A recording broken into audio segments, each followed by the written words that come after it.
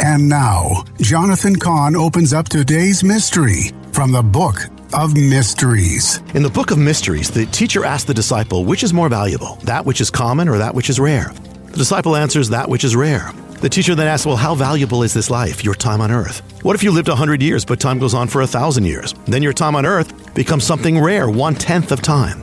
And what if it goes on for 1,000,000 years? Then your time on earth becomes even more precious. And what if time goes on forever? What then? Then your life on earth becomes 1/Eternitieth of time, and every moment of your life becomes a once-in-eternity moment. And so every moment, my friend, you have on earth is of infinite value, infinitely priceless. Therefore, how shall you live? Make the most of every moment, because it'll never come again. Each moment of your life comes around only once in an eternity. The Book of Mysteries will change your life, and it's now available online and wherever books are sold. And at mysteriesbook.com. That's mysteriesbook.com.